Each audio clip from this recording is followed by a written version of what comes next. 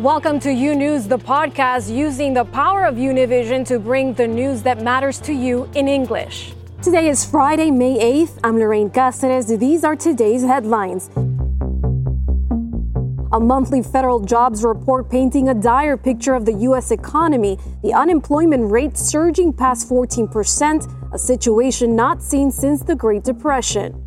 Across the country, a gradual reopening is underway. Restaurants, nail salons, and other small businesses trying to pick up the pieces. And it's a case that shocked the nation. Now the alleged killers of 25-year-old African-American jogger Ahmaud Arbery under arrest for his murder. This and much more today on U News, recorded live in our newsroom in Miami. Hello and welcome to U News for Friday, May 8th. I'm Lorraine Cáceres. We begin today with major news out of the White House. An aide to Vice President Mike Pence has tested positive for coronavirus. Senior administration officials confirmed to CNN today. Vice President Pence was scheduled to travel to Des Moines, Iowa in the morning, but his departure from Andrews Air Force Base was delayed by nearly an hour as staff dealt with the news of the diagnosis. Reporters traveling with Pence said several staffers disembarked from Air Force Two just before takeoff. And we continue to see the number of COVID-19 cases rising. The West Wing discussing the confirmed case of coronavirus close to President Trump. This as the administration works on drafting a new set of guidelines from the CDC. The first case of coronavirus in the West Wing now confirmed. One of the president's personal military valets testing positive. I've had very little personal contact with this gentleman. Know who he is, good person. The service member on the team that brings President Trump lunch and Diet Cokes in the Oval Office. The president has tested negative, but now says he and Vice President Mike Pence will get tested daily for coronavirus instead of weekly.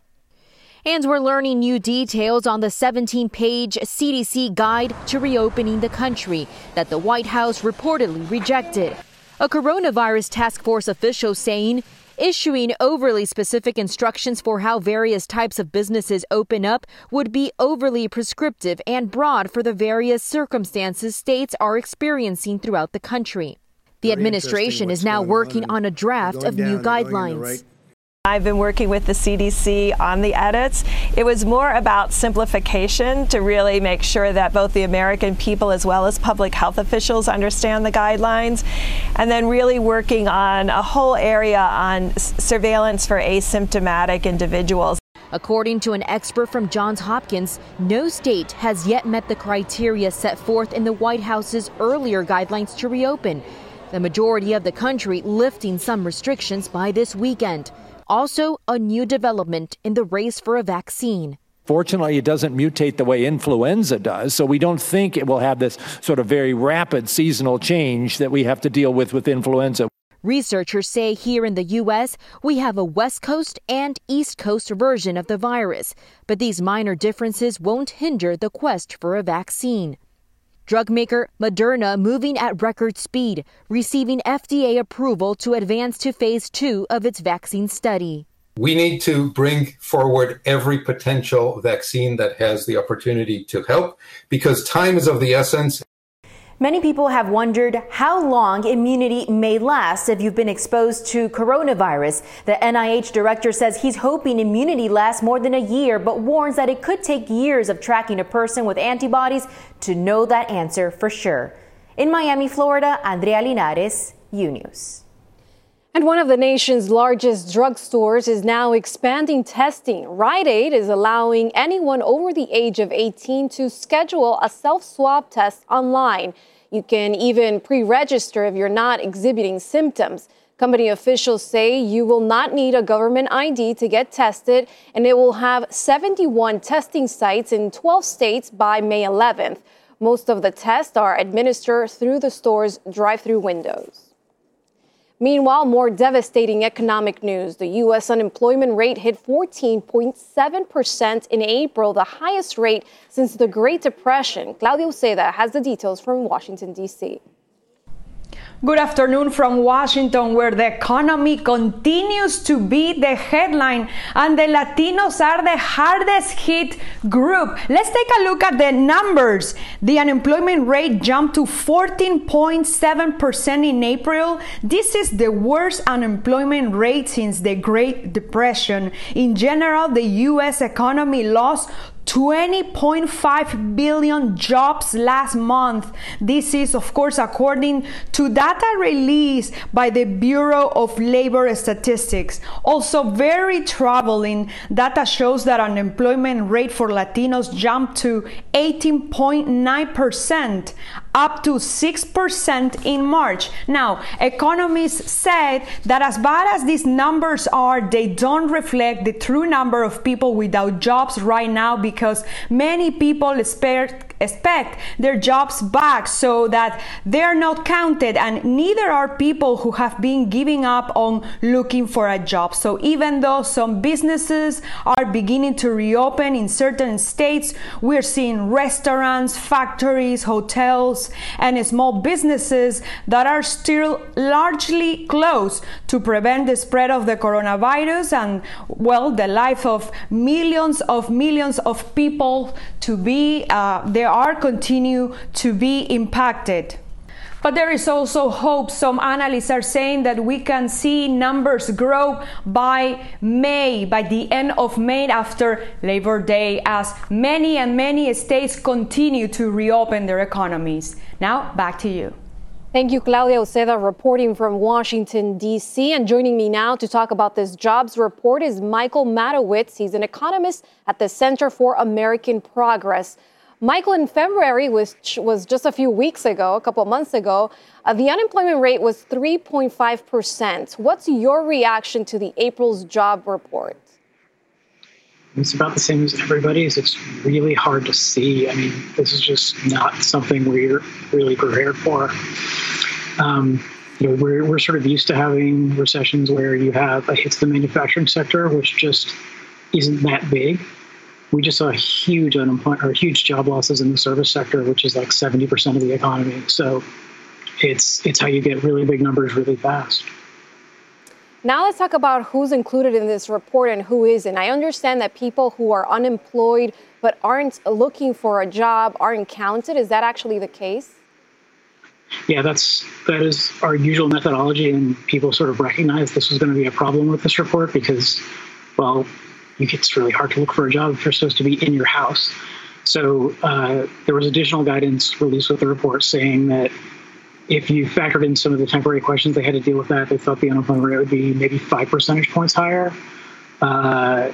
This is also data from the week ending the 18th of April. So we've had another 7 million people file for unemployment claims since then. So yeah, it's not good.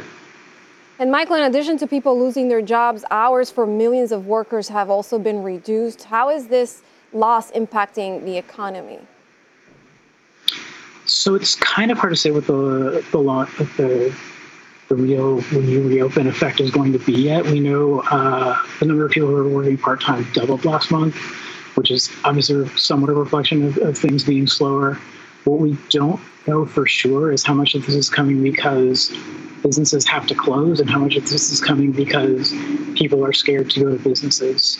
There's definitely some early data coming out that's showing that, somewhat predictably, when people don't feel safe, they don't really want to go to a restaurant. And that's one of the reasons that you see pretty much all economists at this point saying that we have to be health first or we're not going to get the recovery we need. And that's definitely understandable. Michael, long term, what can we expect? How long do you think it'll take for the economy to bounce back? I mean, there's a lot in the air right now, and there's a lot that we still can do. A lot of it has to come from the government, obviously.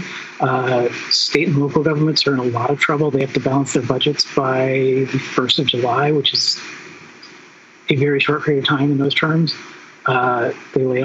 State governments laid off about 1 million people last month, 500,000 teachers. So, more aid from the government to people who are out of work, people who are suffering, and state and local governments is going to be crucial to getting us back anytime soon. Well, thank you so much for your time, Michael Matowitz, economist at the Center for American Progress.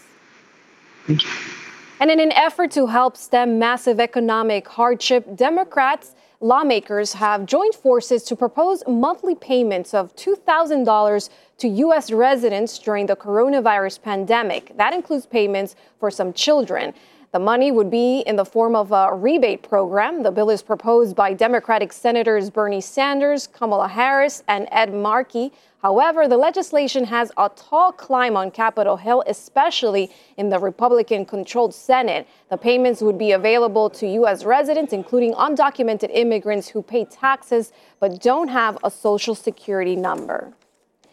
And meanwhile, as reopening efforts continue around the country, a total of 44 states are actively listing some social distancing rules, California being one of them. This despite the rising number of coronavirus cases in some of those states and the threat of a second wave of the outbreak. Parts of the country continue to reopen at their own pace. In some states where malls are back in operation, this is what a soft reopening looks like. At least 39 states have already started easing restrictions, and at least 5 more will be reopening by today, even as COVID-19 cases continue to rise in some areas. Construction workers back on the clock in Michigan. Starting tomorrow in Nevada, where COVID has ravaged the tourism industry, you will be allowed to dine in at restaurants at 50% capacity, excluding casinos. And in Indiana, places of worship opening doors today ahead of weekend services. In Connecticut, the governor says he is taking baby steps. Nail salons and haircuts, only by appointment only, very strict. Restaurants, outside only. You're 90% more likely to get infected inside than outside. So we are making baby steps as we slowly reopen our economy. Starting today, California calling on low-risk retailers to offer hands-free purchasing options through curbside pickup. The governor revealing the first known case of COVID-19 in the state happened in a salon. This whole thing started in the state of California, the first community spread in a nail salon. And I'm very worried about that. And many of these salons with people that had procedure masks on were using gloves and were advancing higher levels of sanitation. More than 24 shuttered DMV offices are also reopening. The state even allowing some malls to reopen in low-risk counties. We have masks, we have hand sanitizer. But small businesses like Catherine Becker's in downtown Napa are struggling. I don't blame the virus because that's a real thing. I blame how we have reacted. Phil Murray, the governor of New Jersey, says he expects to be able to reopen beaches by Memorial Day, but he is in no rush given his state is second in the nation in the number of cases and deaths behind only New York. And another major story we're following, a break in the case of the young unarmed African-American man shot and killed while out jogging. A father and son caught on camera in that fatal incident have been arrested and charged with the murder of 25-year-old Ahmaud Arbery. Rafael Rodriguez has more details on this latest development. Authorities making 2 arrests in the shooting death of Ahmaud Arbery. A camera captured the last moments of Arbery's life in February as he was jogging near his home in Brunswick, Georgia. Agents with the Georgia Bureau of Investigation were seen taking Gregory McMichael and his son Travis into custody late Thursday, charging both with murder.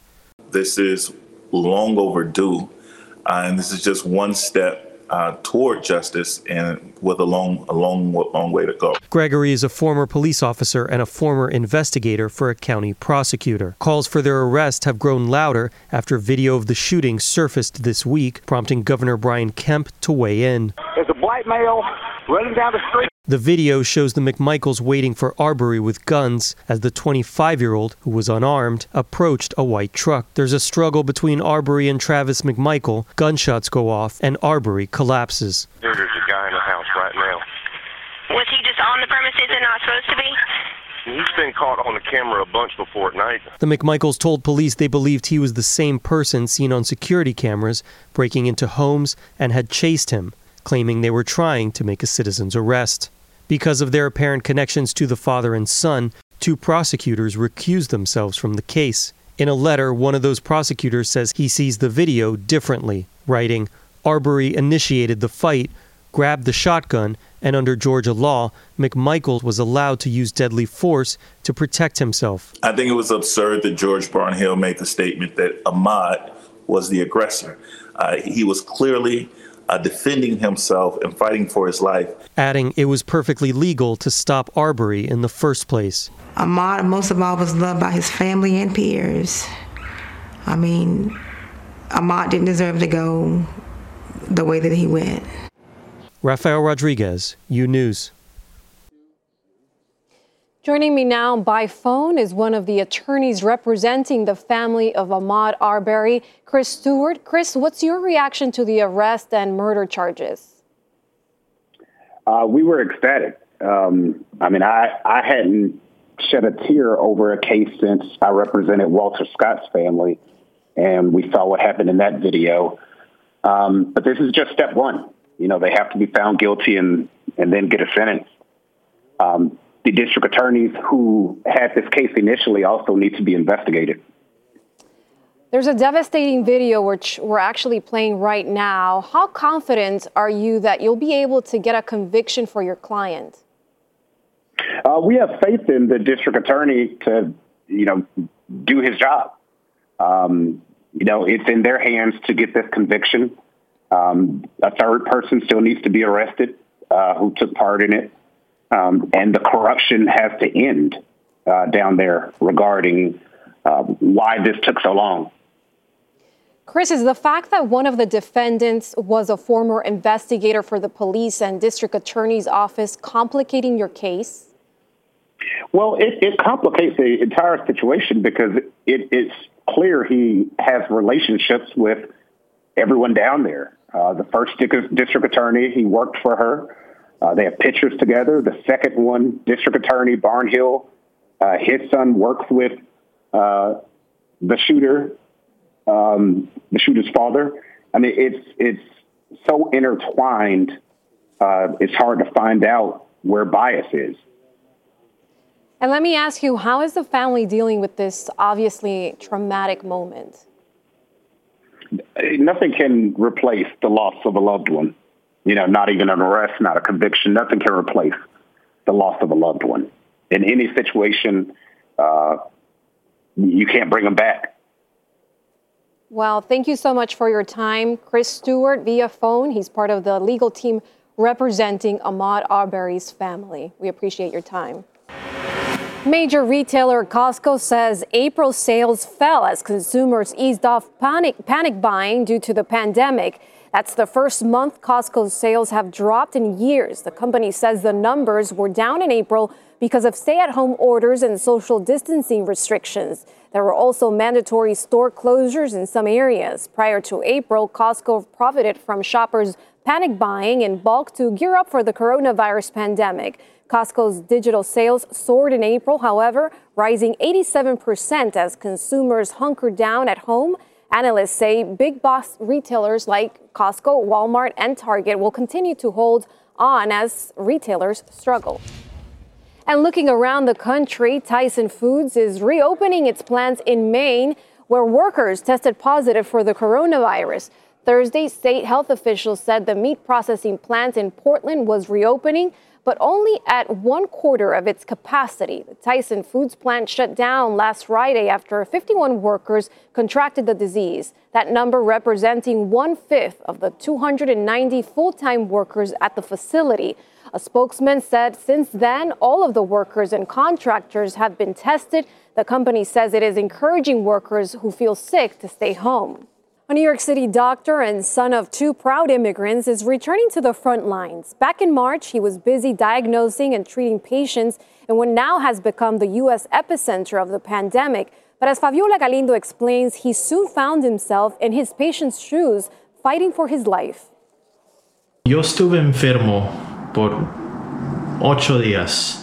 It's the tale of an odyssey Dr. Andrés Maldonado did not think will survive. Do you know how you got it? Bueno, tengo ideas. Yo trabajo. I have ideas, but I can't know for sure. I work at the ER and I see many patients, and when this whole thing started, I tested people taking samples from their nose, and sometimes I got coughed on. Tosieron It was back in March when he was fighting coronavirus at the 3 Bronx hospitals he works at that Dr. Maldonado started feeling COVID-19 symptoms.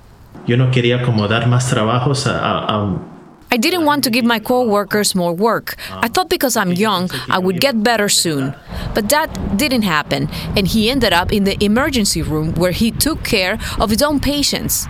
There, at the ICU, he received large amounts of oxygen, while his colleagues around grew worried. At his family's house, fear was overwhelming. His father, a refugee from the civil war in El Salvador, and his mother, an Ecuadorian immigrant, wouldn't stop praying. Lo que único que hacíamos con José era I was so scared, so desperate. The only thing my husband and I did was kneel down and pray, but sometimes kneeling is not enough.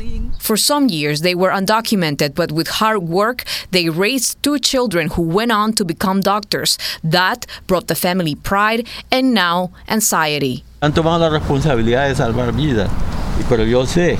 They have taken the responsibility to save lives, and I know he could get the virus again. But Andres feels recovered, and after 2 weeks in quarantine, he's back at work and at the ER. He knows he's needed, especially among those who share his experience and his language. Cuando empiezo a hablar español le digo, hola, eso, doctor. When I speak Spanish with my patients, I see the anxiety go away. They can tell me better where it hurts, how it hurts, and I can help them more. Now back with his co-workers, he thinks he might have gotten sick to better understand his patients. At a dangerous level, not many survive. In the Bronx, New York, Fabiola Galindo, U News. More of U News after this short break. Imagine a daily newscast that speaks to you about your world in plain English. Each weekday, we partner with Hispanic America's most trusted news source to bring you the stories from home and abroad that matter to you. They don't know when they're going to be able to go back to work. Victims also from Mexico and this mass shooting. Officials in and out of the residence. We're going to continue fighting. U News covers the news of your world and makes it easy to understand. Your news, your world, U News on Fusion. Welcome back to U News. In honor of Teacher Appreciation Week, we're going to touch base with a very special teacher. You might remember him. This video of his students went viral about 2 years ago. These mini dancers melted hearts across the internet, all thanks to their teacher, Edwin Sorto, who's instilling in them a love of dance and curiosity for other cultures. Edwin is joining me now. Edwin, these students, they're amazing. Where are they now? I hope they're home safe with the parents, because we definitely can't be outside. But they still learning through remotely every day. Edwin, with schools closed, how have you adapted your classes and how are students responding?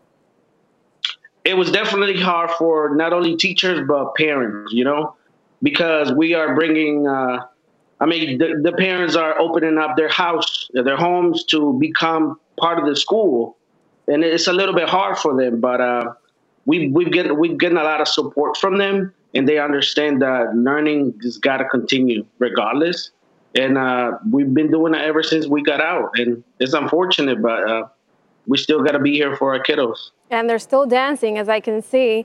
Let's talk a little bit about your story. You came to this country at the age of 13 from El Salvador, and you actually started off in construction. How did you get into teaching salsa to kindergartners? In D.C., construction was like one of my biggest dreams since I was a kid. But at the end of the day, for me, it wasn't fulfilling what I was supposed to be doing. There was a program called Capital Teaching Residency. So basically, they train you to become a teacher, and you train with a professional lead teacher. And after 1 year, they either give you the position or you got to try one more year. And I was lucky enough to have a principal that allowed me to do things that I wanted to do, which was dancing, Spanish, art, and PE. And I was given that opportunity, and then it's been great ever since. It's been 6 years now. Good for you. That's a great story. Edwin, you've gotten a lot of attention and recognition for the work that you do. Did you ever expect that? And what have you taken away this experience? What have you taken away from this experience? for me, dance is universal. So dance connects everyone in some sense. But at the end of the day, it's for the joy of the kids is what drives me to do it every day. It just, dancing is not just dance. It helps the kids improve social skills, emotional well-being. So it's a teamwork that we're building, and we're building the kids to be a better human beings later on, not just right now. Well, Edwin, thank you so much for your time. It was great talking to you. Edwin Sorto, kindergarten dance teacher. Great. Have a great weekend. So you too. Bye-bye.